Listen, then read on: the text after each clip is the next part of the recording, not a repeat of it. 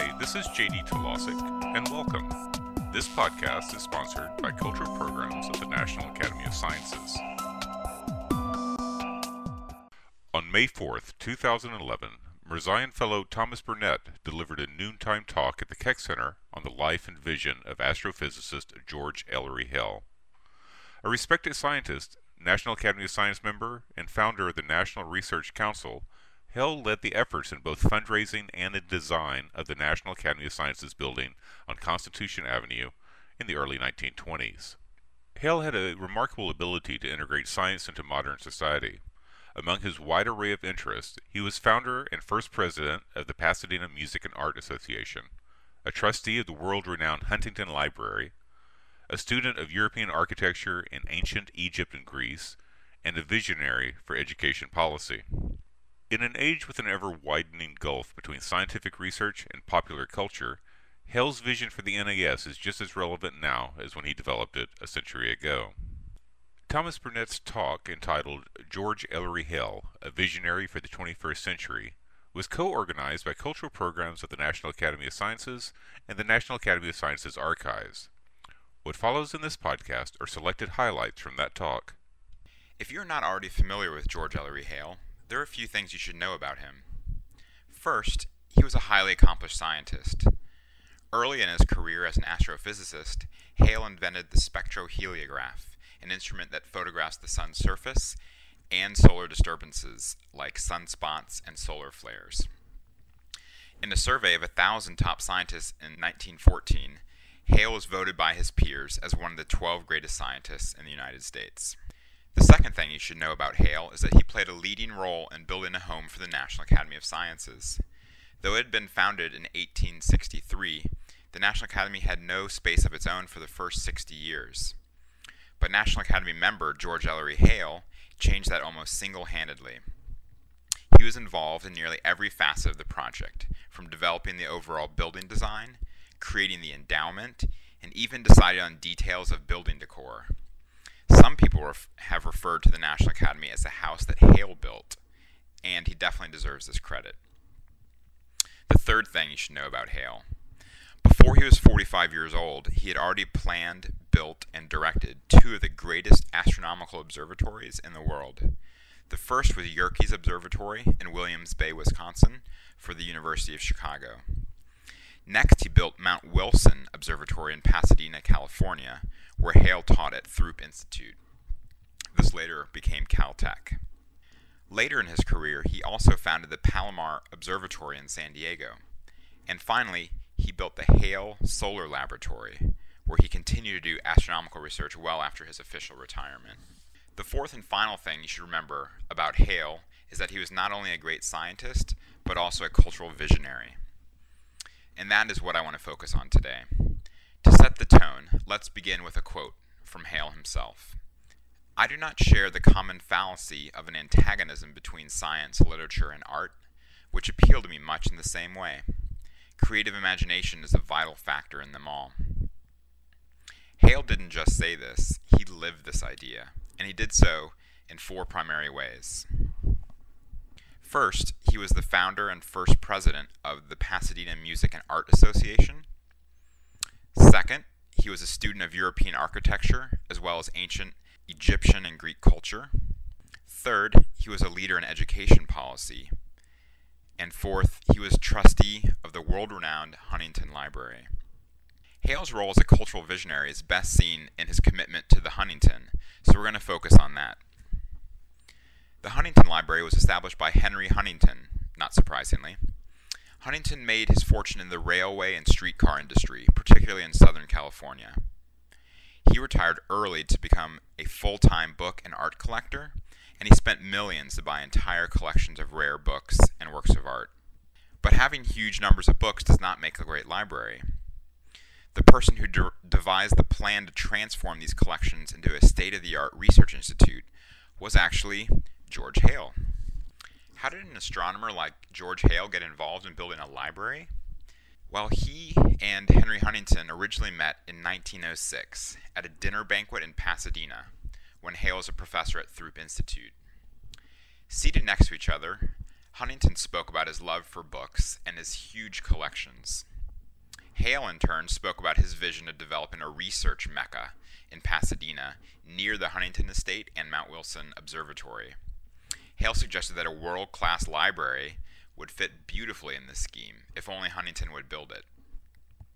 Huntington listened and showed interest but made no firm commitments. Their conversation could have ended there, but what made Hale so great is that he tirelessly worked to make these kinds of ideas into reality. In the case of the Huntington Library, it took 21 years. But when it finally opened to the public in 1927, it was hailed as a great research laboratory, and that was everything Hale had envisioned. Hale invested a lot of his life promoting arts and humanities, time that he could have spent studying astrophysics. But Hale didn't see it that way. He thought that natural science offers important insights about our species, but science alone is not sufficient. To fully understand humans, Hale also thought we needed to study history, philosophy, archaeology, art, literature, and music. These disciplines reveal motivations and values that drive humans to build complex civilizations.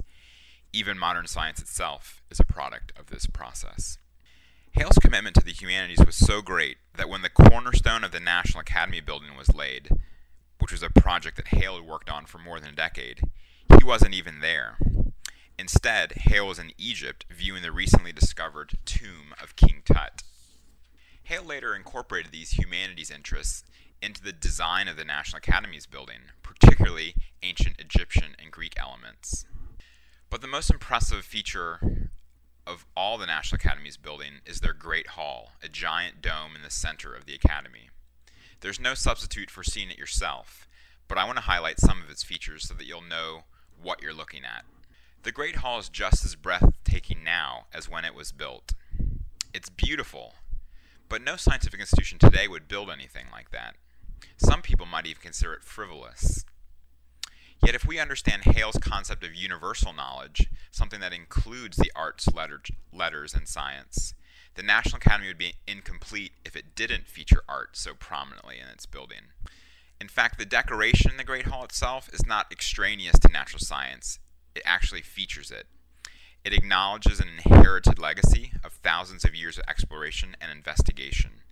It celebrates past achievements and provides space for future discoveries. It depicts modern science as part of human history, not separate from it. Let me tell you about a few of the details in the Great Hall. It features 8 different scientific disciplines, 4 national academies, numerous inventions, discoveries, and instruments.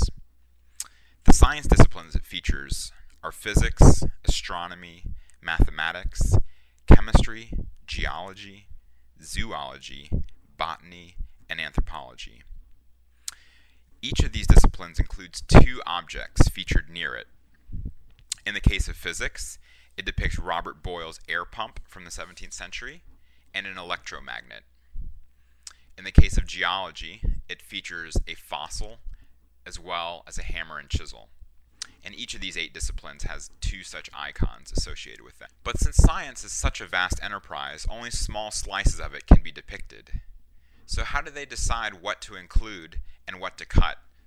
Hale was deeply influential in determining details in the Great Hall. In particular, he was responsible for the inscriptions and representations of 4 national academies in the archways. Those include the Royal Society of London, the French Academy of Sciences, the Linceian Academy in Italy, and the Museum of Alexandria. The Museum of Alexandria was founded at the time of Aristotle, and it was then destroyed by fire. We don't know what it looked like, and we don't even know what it contained. I'm pretty sure that George Hale was the only member of the National Academy who thought it important enough to feature in the Great Hall in its limited space. But Hale made a very strong case for it. He said, "Of all the ancient prototypes of the modern academy, the Great Museum of Alexandria holds the first place." And Hale got his way, and it is in fact featured in the Great Hall. Not all of Hale's ideas were completely adopted.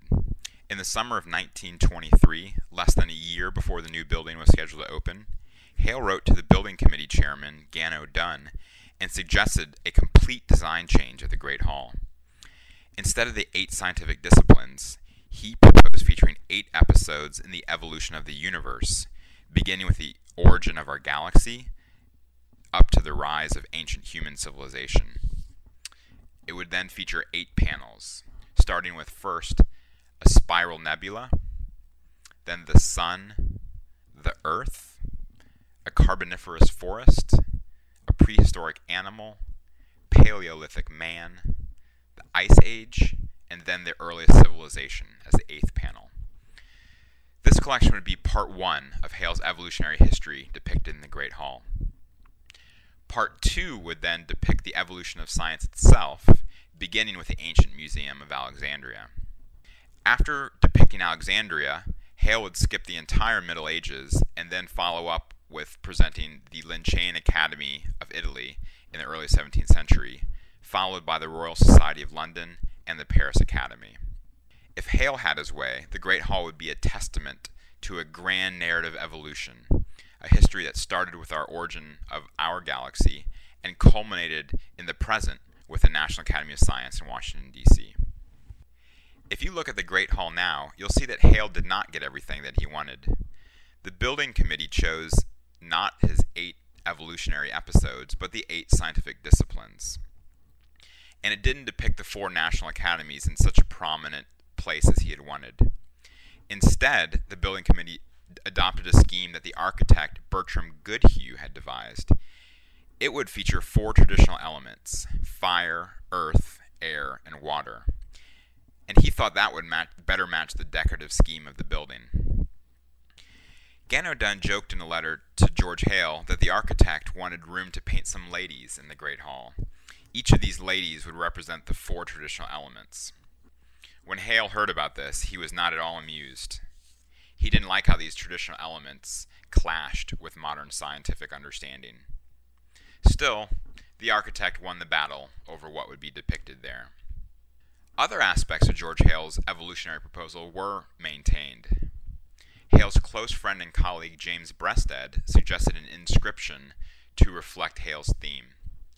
The inscription states, "Ages and cycles of nature in ceaseless sequence moving." Though Hale's depiction of evolution was abandoned, this quote was still used. Learning that the 8 scientific disciplines would be featured, Hale requested that one of them be altered. Mineralogy was removed and replaced by anthropology. This switch expressed the value that Hale placed on the humanities and social sciences, which he wanted on equal footing with natural sciences. Now that you know about some of the debates and decisions about details in the Great Hall, I'll hope that you'll see the dome with new eyes when the building opens in April 2012. Currently, the National Academy is doing an extensive restoration of the original building. If Hale were still with us and could update it for the 21st century, what might he do? Let's keep in mind Hale's original vision. He wrote, "One of the prime purposes of the new building is to serve as a means of keeping the public in touch with the progress of science and to demonstrate the importance of research." Before World War II, the Great Hall was a popular destination for the public. It received as many as 50,000 visitors per year. People came to see not only the Great Hall itself, but 7 rooms surrounding it filled with science exhibits demonstrating discoveries of physics, chemistry, astronomy, zoology, botany, medicine, engineering, and agriculture. These exhibits gave the public direct access to modern science and to the research of National Academy members. Unfortunately, exhibit space disappeared in the decades that followed, and the number of visitors slowed to a trickle. But in recent years, the Koshland Museum has rekindled public interest. And when the National Academy building reopens next year, 2 of the original 7 exhibit rooms will be restored. Nevertheless, the space set aside for the public is still very small, and that is not likely to change. However, current limitations in physical space could be overcome by unlimited amounts of virtual space. If we pursue it aggressively, internet technology could dramatically expand public access to the National Academy. This is what I came to do. Since starting my Mirzayan Fellowship in January, I have been working with the Cultural Programs Office to extend George Hale's vision into the 21st century. Using the Great Hall as a visual template, we've developed a proposal to create a multimedia digital dome. Using a personal computer, smartphone, or tablet, both the public and National Academy members could explore the dome in far greater detail than by simply looking up at the ceiling. In addition to displaying the intricate artwork, we would like to embed histories of scientific discoveries and show their connections to other aspects of culture. This has great potential for informal science education, and it could dramatically raise visibility of the National Academy with the general public.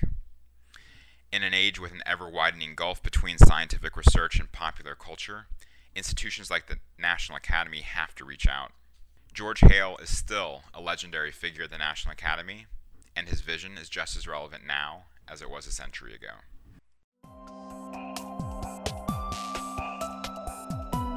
My name is J.D. Tulasic, and you have been listening to a podcast sponsored by Cultural Programs of the National Academy of Sciences. Be sure to visit our website at www.cpnas.org for a complete listing of exhibitions, programs, and other events where we explore the intersections of art, science, and culture.